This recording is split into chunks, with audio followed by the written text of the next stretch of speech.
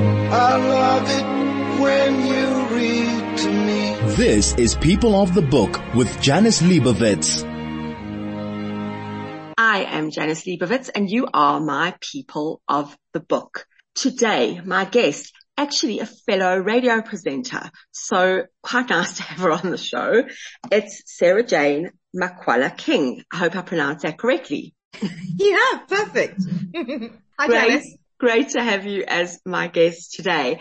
And Sara-Jayne, we're going to be talking about your new book, Mad Bad Love, and how the things we love can nearly kill us.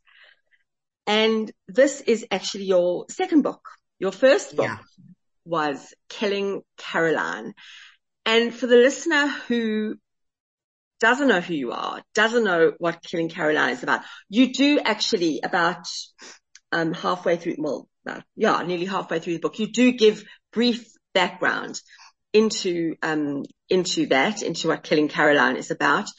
For the listener who doesn't know and who may not know who you are, give me a very brief nutshell summary of that and how you started that and how we go into this book. Okay, so Killing Caroline, as you said, that was my debut. It came out in 2017 and it's the story, it's a memoir and it's the story of my conception, my birth and my subsequent adoption. So I was born in Johannesburg in 1980 and my biological dad is black and my biological mum is white. And of course, given what was going on, the atrocities going on in the country at the time, that was an illegal relationship. And so my biological mother decided when I was born, she didn't know when I was born whether I was going to be the product of her marriage with her white husband or the product of her affair with my black father, what she was going to get, and she got me. And about 5 or 6 weeks after I was born, it became quite clear that I was the product of the affair that she'd had with my dad. And so her and her husband made a decision to take me to the UK, where they were actually both originally from. And I was adopted there at the age of 7 weeks old into my family, the people that I grew up calling mum and dad. And when my biological mother and her husband returned to South Africa after giving me up for adoption, they told everyone that I had died, that Caroline, as I had been born, had died. And the book really sort of tells that story and then the themes that kind of come, that one would imagine come up with that around identity, around race, around South Africa, around transracial adoption. I grew up in a white family in a very, very white part of England. And that really was the story. And then I guess Mad Bad Love, people have sort of said, oh, well, it's a sequel. And I suppose in a way it is a sequel, but it's also a prequel. It kind of goes back. Yes, it's told in two timelines. It really does. And so I hope for those people who, thank you very much, read Killing Caroline, and there were, I'm pleased to say, quite a few people, it doesn't repeat that story in any way. As you said, there is a marker sort of halfway through the book that briefly recaps those events for people who may not have been sure, or may not be aware of it. But Mad Bad Love really talks about what happens when the issues that I raise in Killing Caroline don't get dealt with. It's really about unprocessed trauma, Janice, to be honest. Yes, it is. And I just want to say, you say that your mother and her husband, they came back and they told the family that you had died. This baby that they had taken overseas had died, which seemed very feasible because they told everyone that they were taking you overseas for medical treatment. That's right. So it seemed feasible to everybody that they came back without a baby, you know. Yeah, absolutely. And so nobody questioned it and nobody had a problem with it. Nobody asked, you know, how, what, when, why. And everyone just carried on as before. And we are going to talk a lot more about this whole unresolved trauma issue. But first we are going to take a brief break. I love it when you read to me. This is People of the Book with Janice Liebowitz. You are listening to People of the Book, and my guest today is Sara-Jayne Makwala King. We're talking about her new book, Mad Bad Love, and how the things we love can nearly kill us. So before the break, we chatted briefly about Sara-Jayne's previous book, Killing Caroline. And as I said, if you are not aware of what that's about, there is a very brief little nutshell summary about halfway through this book, just to give you some background. But this is an entirely new and different story where Sara-Jayne talks about her life. Currently, it's not, I don't know, I mean, many people are calling it a sequel. I don't know if it is. It does take place in two timelines. It talks about well, I wouldn't say the present, but kind of like what's going on now, what happened then when Sara-Jayne has met the love of her life, Enva. And she talks a lot about love. And you describe love, you know, we talk about that the love of your life. And you talk about, the first time you fell in love and that little boy who you spotted across the playground. And he was, at nursery school, he was completely unaware of you. But, that love doesn't really exist. We know that. And you talk about your annual check-in to the clinic. Now, I assumed naively that the clinic was the same as rehab. No. So a bit later on, when you spoke about them removing you from rehab and telling you, no, you need to recover. And I'm thinking, but you're in rehab to do that. And how can they kick you out and tell you that they'll only take you back when everything is sorted out? I'm like, well, I'm very confused. But they sent you to the clinic. Yeah, Tell that's me right. about Okay, so rehab, and it is important to distinguish because, rehab, the rehab center that I went to was an addiction rehab center, and it was to help me recover from and deal with or begin the path to recovery of a number of addictions: drug, alcohol, eating disorders, self-harm, all of that stuff. But while I was in the rehab center, rehab is hard. I think rehab is a huge privilege. I was massively privileged to be able to go in the first place. There's no question around that. But it's not a walk in the park. If you really are going in because you are unhappy, discontent, unable to continue with your life as it presents itself in that moment, and you really want to get well, it requires an awful lot of work, right? You're going in there to change your life and to change your outlook and to change the way that you feel about yourself. And that requires an awful lot of vulnerability, an awful lot of bravery, I think, and an awful lot of work. And a lot of the stuff that happens in rehab or happened to me, for me, was actually overwhelming, and it led me, obviously I couldn't drink in rehab and I couldn't take drugs in rehab, and they, used to watch me like a hawk around my food, but I did manage to start self-harming again, and that's when, they kind of said, look, you need to be contained, we can't have you. You managed to hide a blade in your hair. I'm like, wow, that's genius. Well, that was, yeah, I did. And I mean, that's just an example of the desperation, really. Yes. That's, and so they said, look, you need to go to the clinic, and it was a psychiatric clinic. And so I went to a psychiatric ward, where they were able to contain me a lot more, and that is where I met Enva, who, as I describe in the book, the love of my life. But let's be honest, and as you do say in the book, rehab, psychiatric care, that's hard. That is difficult, but the work starts once you leave and you have to stay clean. That's the hard work. Yeah. And again, it's very important to differentiate between rehab and the clinic, where in the clinic, for me, I call it the clinic, but it's that is around mental health, and that isn't, nobody has a choice as to whether they've got a mental health illness or whatever. I have a choice every day as a recovering addict as to whether I pick up drink and alcohol and drugs and all the other things. So, the work that I need to do, the introspective work that I need to do as a recovering addict is something that I will always need to do. And that's what, for me, it's about, we talk about one day at a time. I'm sure people have heard that. Yes.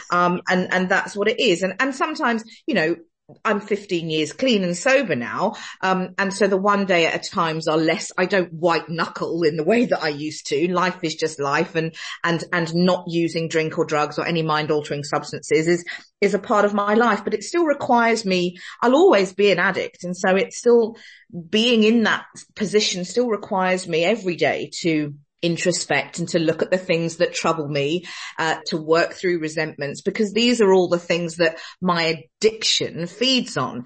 And then in terms of the mental health thing, yes, it's still my responsibility, but that requires, more of a sort of a team of people to, I make sure that if I'm not feeling good, I go to the doctor and I speak to somebody, and I go to therapy. I'm a big believer in therapy and talking therapies, or whatever it may be to, for one's mental health. So yeah, and they are things that for me, I will need to, and I do have as a priority, and will probably need to do that for the rest of my life. And that's okay, because I live a beautiful life. Yes. And you're lucky to do that. And you are clearly now self-aware. Yeah. I think, self-awareness isn't even really isn't even really the key to sobriety. Faith without works is dead, and the same is true of self-awareness. Self-awareness without works is also dead. Yes. I know an awful lot of people who, we talk about rock bottom as addicts, and I know an awful lot, and I think sometimes maybe too many TV movies have got to peddle this rather false narrative, is that you have a rock bottom and then you go, and that's it, and now I'm not going to do drugs anymore, and I'm going to do whatever it is I need to do not to.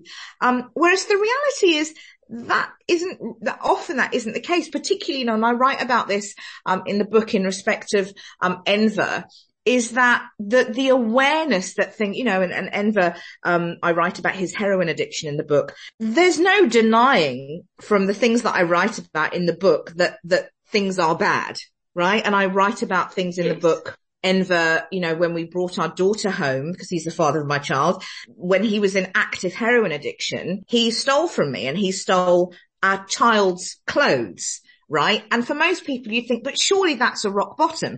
Now, he's a perfectly intelligent person. He knows that's a rock bottom. He's self-aware enough to know that type of behavior signals a problem with drugs, right? I mean, the fact that you're a heroin addict is a problem. You've got a problem. But that wasn't enough. And so it's not always the self-awareness. Sometimes there's stuff that comes after that. I knew long before I went into rehab that I had a problem with, I had an eating disorder. I had a problem with drink and drugs, but I wasn't ready to do anything about it, right? It's the marriage between the self-awareness and the readiness to do something about it. There's got to be those two things. Yes. But also, Enver, at the beginning, I think, I can't remember which timeline this was in. I think you were first pregnant. I can't remember.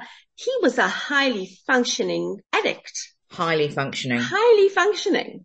And yet, Janice, also not, because he was a highly functioning addict in that, he had managed to, because he'd been using for so long, the web of deceit that he was able to weave and make completely believable, it was really convincing, but actually not a high functioning addict, because he couldn't hold down a job, even though he said he had a job, but he didn't purported to. Yeah. So he was high functioning in his addiction. And I think that's a really important distinction as well to make, is that when we talk about high functioning addiction or high functioning addicts, we mean that they are able to, and I am one of those people. I was always a high functioning addict. I never lost, a house. I lost a job, but I know, that's because I was objectionable. I was never in the gutter, right? I was never, as I describe Enver, being, homeless on the street. I was never that. I was high functioning. I was a functioning addict. I managed to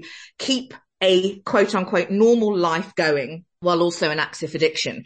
Enver didn't do that, but he was very high functioning in his, I'm going to not swear, but in his deceit. In his deceit.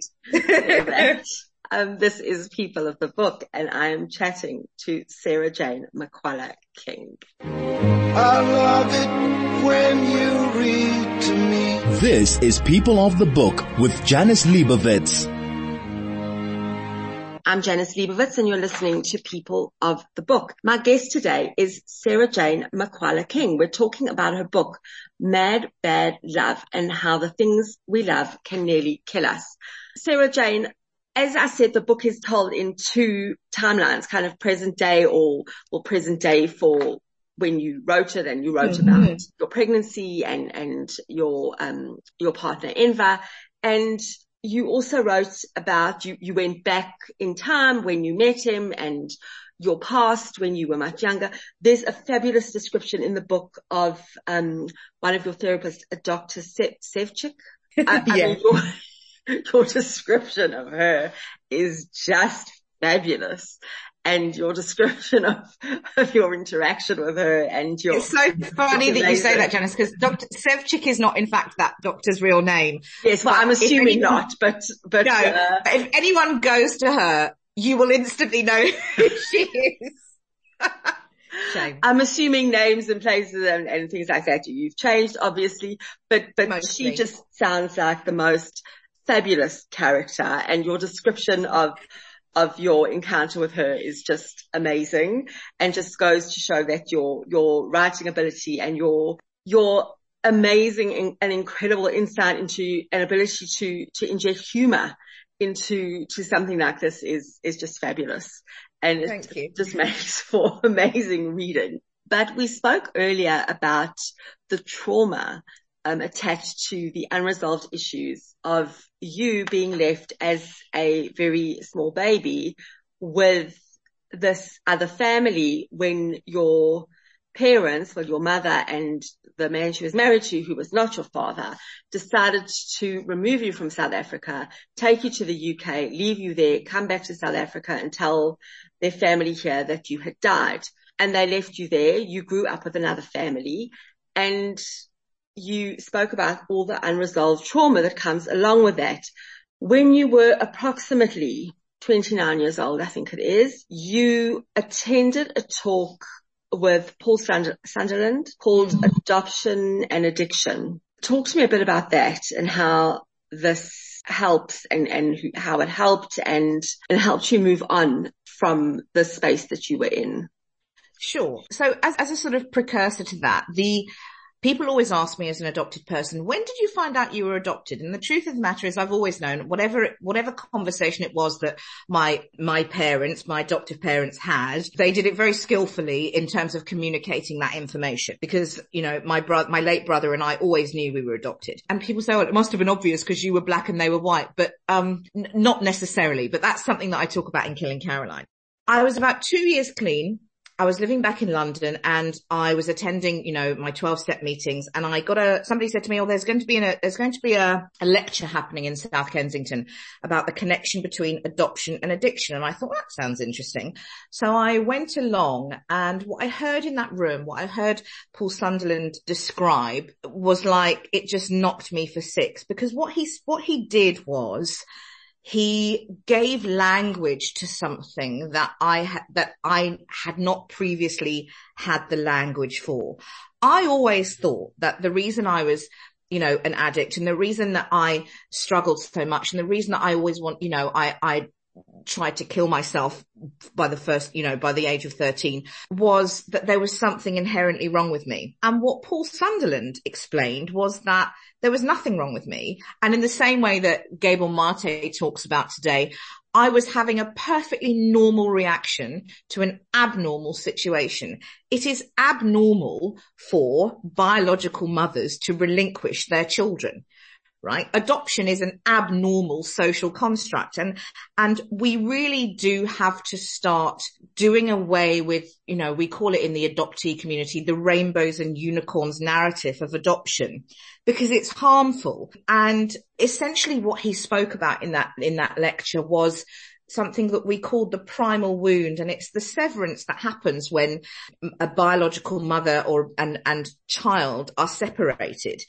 And people have often said to me, but how could you remember that? How do it can't have had any impact on your life. You were 7 years old. Science tells us absolutely the opposite. You know, there's so many books coming out now. The Body Keeps Score, What Happened to You by, Bruce Parry, that talk about trauma, and particularly childhood trauma, and that we feel it as infants, tiny, tiny, tiny babies. And it's stored. That is a trauma that is stored in the limbic system. It's cellular. It's not something, that one can escape. And it's a very unpopular opinion because it suddenly makes us have to look at adoption, this thing that we've called this win-win in society for so many years, through a slightly different lens. And there's a lot of people within that, I hate the term, the triad of adoption, but within the adoption industry, because it is an industry, for whom when they hear that get quite defensive about it, because very often it's an adoption industry and there's money to be made. They are adoptive parents or hopeful adoptive parents, and all they want to do is have a child. But we have to start making adoptees the focus of adoption. We have to start making adoption adoptee-centered.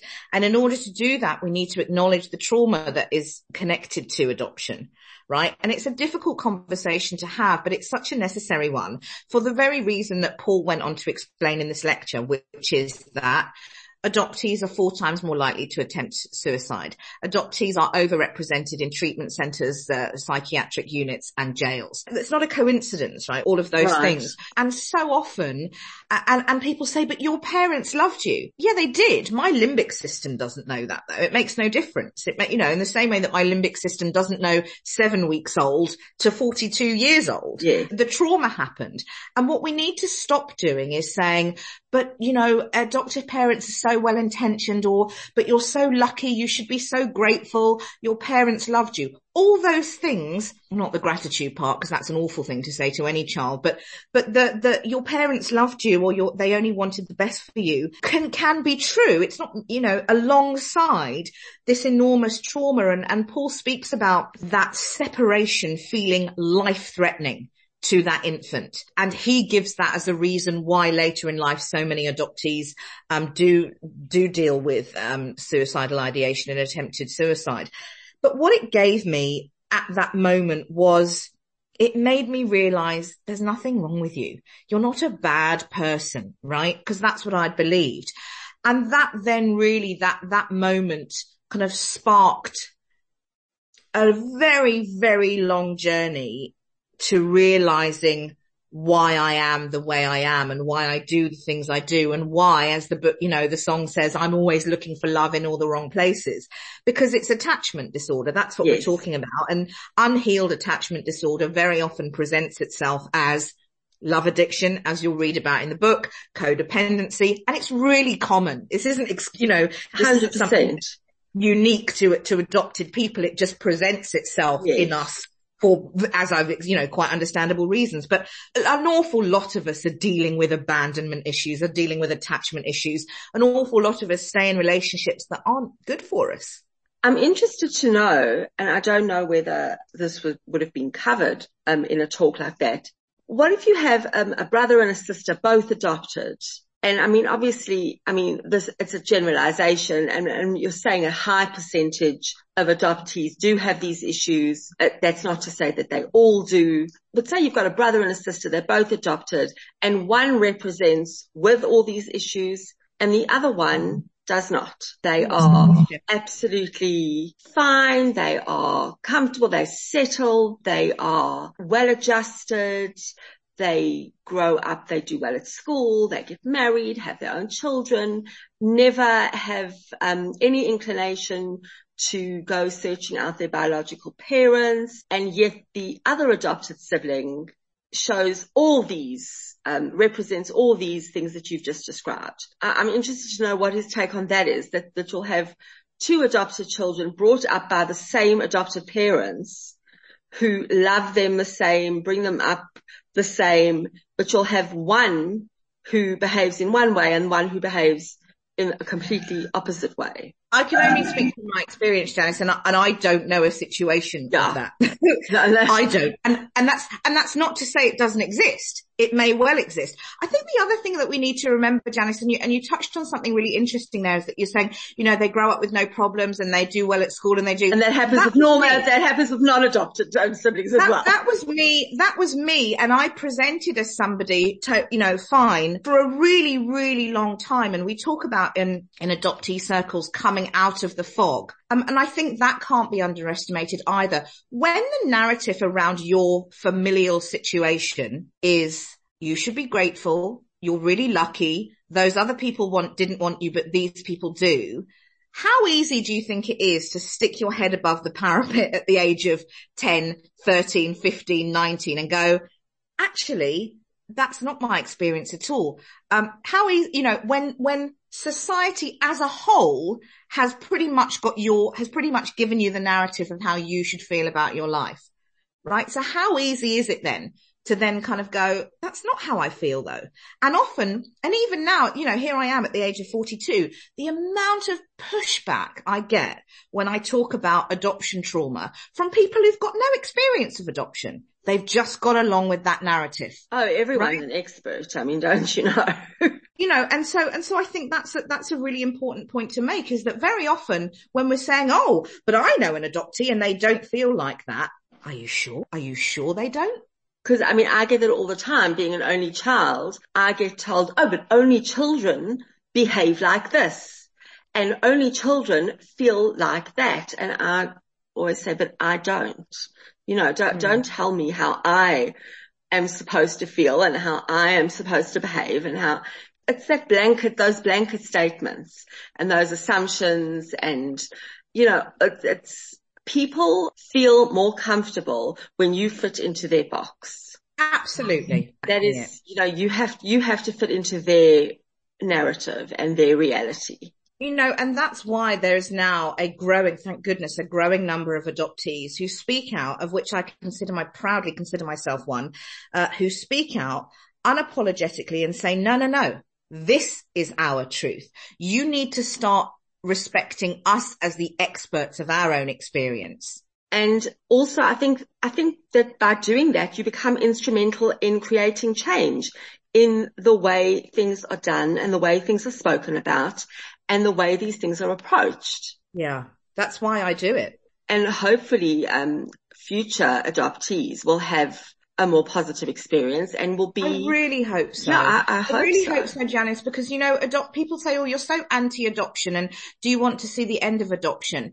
And the truth of it is, I'm not naive enough to know that adoption's not going anywhere, but that doesn't mean that we can't change it and address the fundamental problems. We can't sit and be okay with those statistics that I gave you earlier. Yes. And then, and we can't sit with that. We can't do that. Every time we lose another member of the adoptee community, to suicide, it's heartbreaking and it's unnecessary also. Yes, because the support needs to be there, and hopefully that can be changed and improved. I hope so. I really do. By people speaking out like you do. Yeah. That it would be the win, really. And by people listening, it's all very well speaking out, but you need people to listen, and listening is one thing, hearing is another thing. For sure. They need to listen, they need to hear, and they need to take positive and corrective action. Yeah, for sure. That is the key that you want from all of this. You are listening to me, Janice Liebowitz. I am talking to Sara-Jayne Makwala King. We're talking about her book, Mad Bad Love, and how the things we love can nearly kill us. You're listening to People of the Book. I love it when you read to me. This is People of the Book with Janice Liebowitz. You are listening to People of the Book. I'm talking to Sara-Jayne Makwala King about her book, Mad Bad Love, and how the things we love can nearly kill us. With all this said and all the issues that we'd love to improve, I mean, we can sit here and change the world, can't we? It's great to do that. How is this narrative going to play out in your daughter's life? I assume you will be completely transparent and open and honest with her about all that has gone before. all that has happened with you, all that's happened with her father, and what do you want her to get out of all of this? You know, she's not even 3 yet. So there are, in terms of her picking up the book anytime soon, I'm not particularly worried about that. But one day, if she's anything like me, you know, we hope she'll be an avid reader and she will read this. But, by the time that happens, I would like to think that everything that she reads, there won't be any surprises. I think, you know, being in recovery is a commitment to honesty, essentially, and a commitment to openness. And being a memoir author is the same. And so I'm sure I'm a horrible oversharer, in some senses, which again makes for a good memoir author. But we are open in our household, and we're open about, in an age appropriate way, of course, but we're open about mental health issues. We're open about addiction. And that's the best I can do. And, you know, I'm sure that when she gets to 13, she'll say we're terrible, awful parents, because that's what 13-year-olds do, isn't it? I hate to tell you, it happens a lot earlier than 13. Oh, I'm sure. You know, I mean, she's already throwing her toys now, and she's 2.5, because, you know, we won't let her do some arbitrary thing. But all we can do is create, or do our best to create, a space where she's able to come to us and come to me and say, Mummy, what about this? And Daddy, what about this? That's the best that I can hope for. The book isn't for her. Yes. Right? I think that's really important, that this isn't have a read of that and find out who Mummy and Daddy are. The book is for other people. The book is for adopted people. The book is for people, addicts. The book is for people who love addicts. The book is for, you know, people dealing with the issues that I talk about. The book is not for my daughter. We are for my daughter, our daughter, yes, and the conversations that we have in our home, and, you know, the way that we bring her up. But, you know, at some point she'll read it, I'm sure, or she might not. She might have no interest. And that would be good too, because that then means that maybe we've done our job well enough that she's like, well, Mum, Dad, you've told me all there is to know, exactly. Really. And, you know, we'll have to see. I don't know. It's a difficult one. And I'm sure there's people who will read it and will say, oh, but your daughter might read that one day. Yep, she might. But for me, parenting, and oh my goodness, I wish somebody had told me this 3 years ago, at this, it being the hardest thing you'll ever do, because it is so hard, isn't it? But for me, it's about creating a space for her at whatever age she is to be able to come and say, I've got a question. I need to talk to you about this. I hope we get it right. We probably won't, but we do our best to do it. I think as parents, we never get everything right all the time. We just hope that we get as much as possible right. And we hope we get the important stuff right. Yeah. And unfortunately, none of our kids arrive holding how-to manual in their hand, which is a great pity. But, you know, as you say, you're as open and honest as possible. And I think that the win for you will be when she doesn't need to read the books, because she has heard it all. And you've been so open and honest with her that she doesn't need to read it, because you've told it to her, and you know, she knows about it from you guys. And if she reads it, Janice, I want her to read it because she's someone who's into books, not yes, because she feels that there's something she needs to know about her parents that she can't come to us and ask. Or that there's something that she feels has been hidden from her. For sure. Absolutely.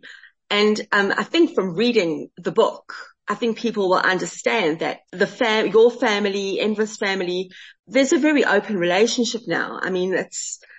Sure, let's not kid. I mean, I'm not going to say that it's going to be plain easy sailing from here on out.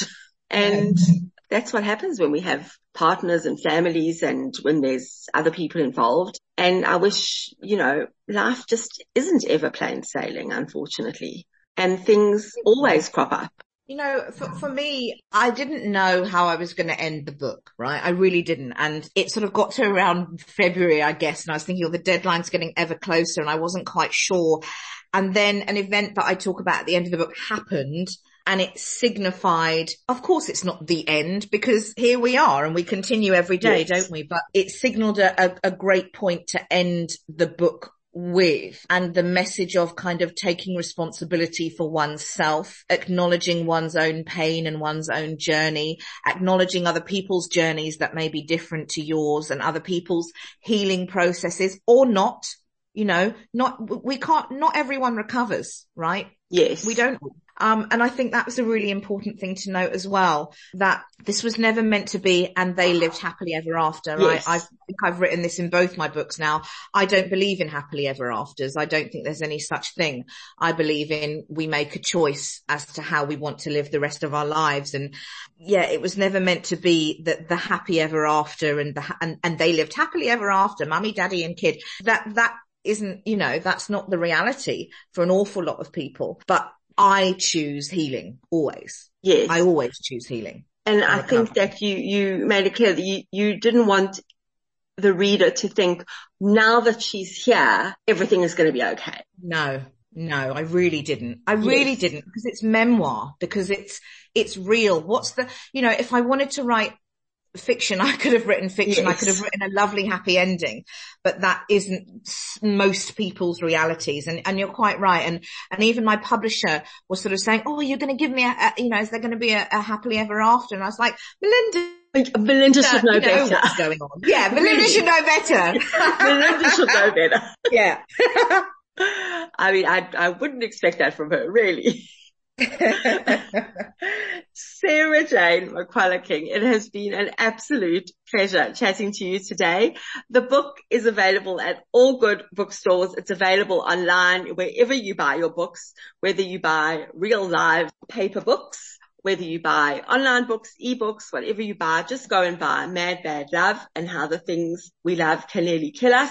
If you want more background into Sara-Jayne's life, you can buy her book, Killing Caroline, What Happens When the Baby They Buried Comes Back. That is her first book, and I really would urge you to go and get them both. Thank you so much for your time today. It has been fabulous chatting to you. Janice, thank you so much. What a beautiful conversation. Thank you. It is an absolute pleasure. And to you, my listener, as always, take care of yourself, take care of each other, do what you love, and read a book.